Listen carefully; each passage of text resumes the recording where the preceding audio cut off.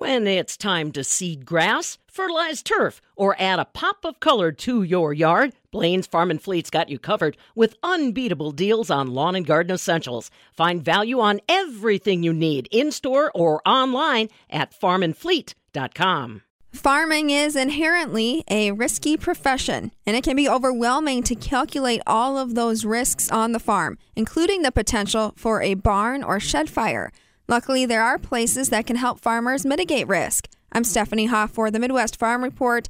Megan Chasso is the Director of Outreach at the Upper Midwest Agricultural Safety and Health Center, better known as UMASH. It's a federally funded center to keep people in the ag sector safe and healthy.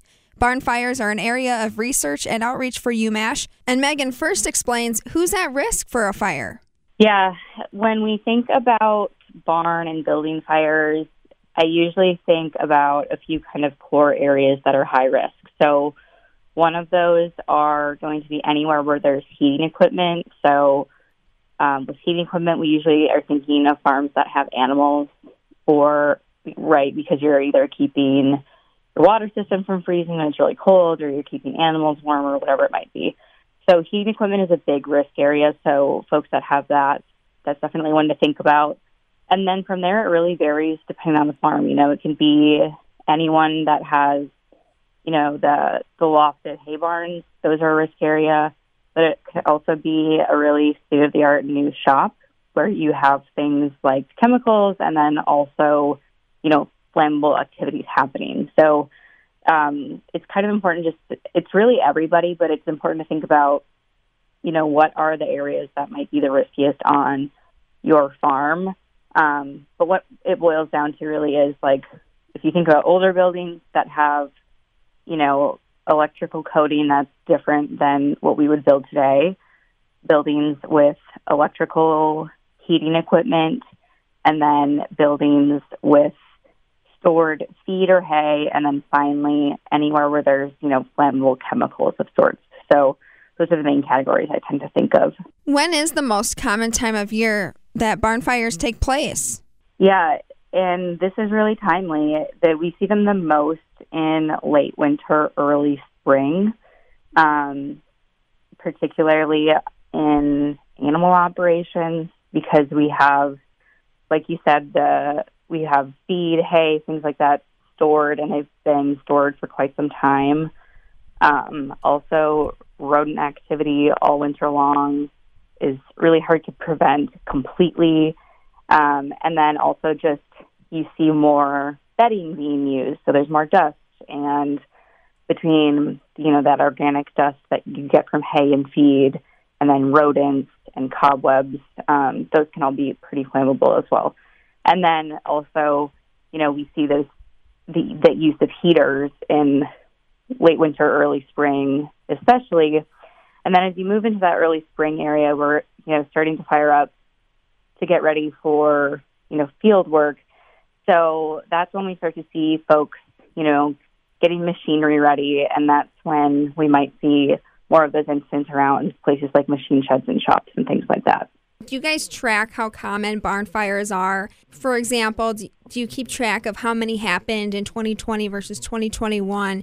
Do you see any trends? Is outreach helping with fire prevention? The tracking of it, called surveillance, is sort of challenging. There's a lot of ag things that are hard to measure, but it seems like in 2021 they were a bit down from 2020.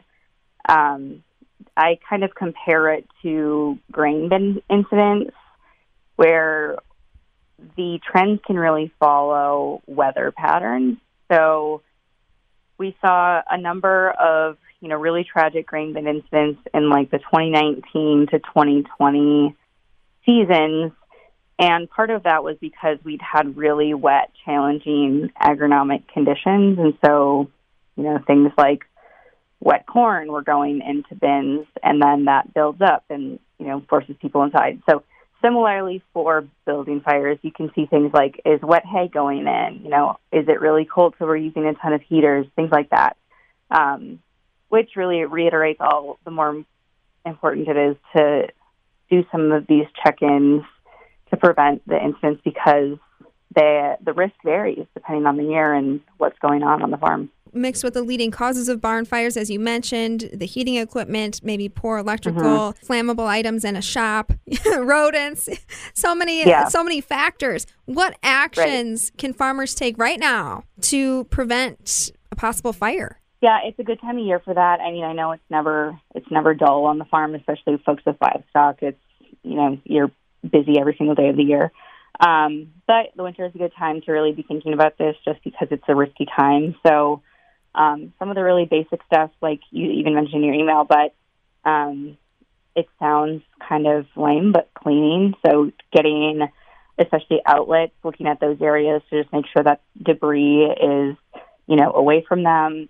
To the extent folks can, checking in on like wiring, the condition of things. If you're using extension cords, really making sure that those are in good condition.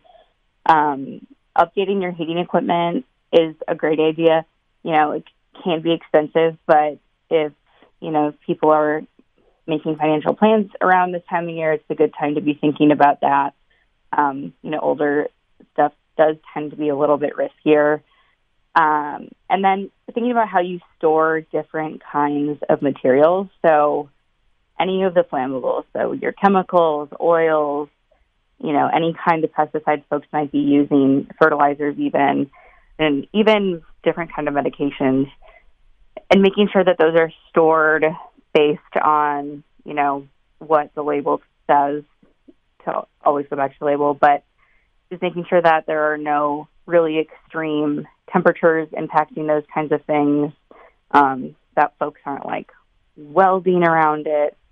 But some other helpful tips that aren't always thought of right away too are to have the ABC extinguishers in and around kind of all the buildings and shops.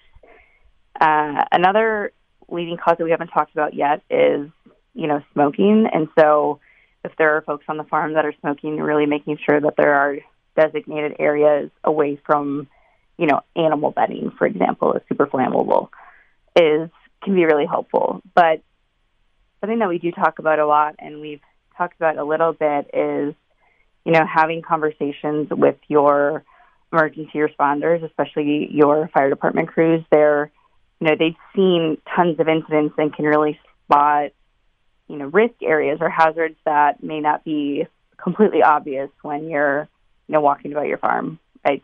Similar when you're, writing something and you're too close to it and someone else has to look at it, it can be really helpful to have that kind of new set of eyes to point out some of the, low-risk areas.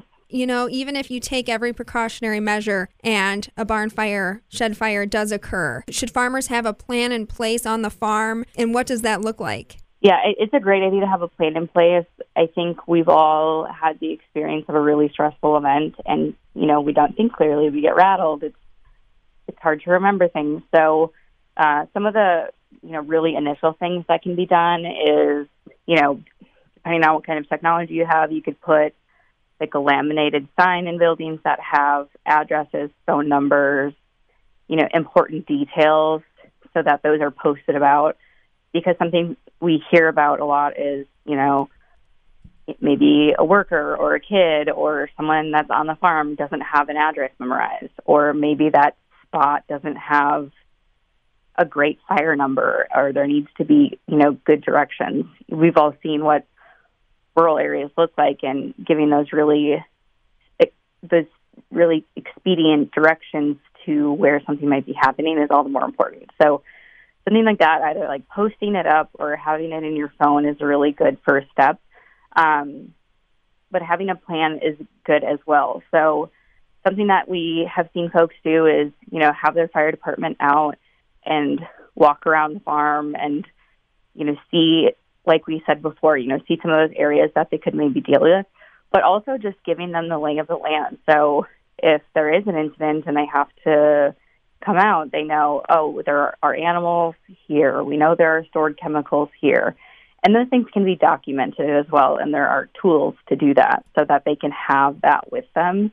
They're not going to be able to memorize every single farm, but having that relationship is going to still be helpful. So I will send you some of those tools where you can kind of map out and mark things, that's a little more advanced, but a great starting point is going to be, having those details in place so that people have them, and then also doing that really just high-level planning and thinking about having those conversations with your emergency responders, and then talking to whoever is on the farm. If you have employees, if it's just family, if it's just two people, it's still good to have a conversation about, what would you do? Because in those times it's so stressful, it's hard to put together a really logical thought. Excellent information coming from Megan Shasso, the Director of Outreach at the Upper Midwest Agricultural Safety and Health Center. She says this is a good conversation to have with your insurance provider. She says insurance companies can be receptive to having preventative conversations and putting plans or precautionary measures in place on the farm.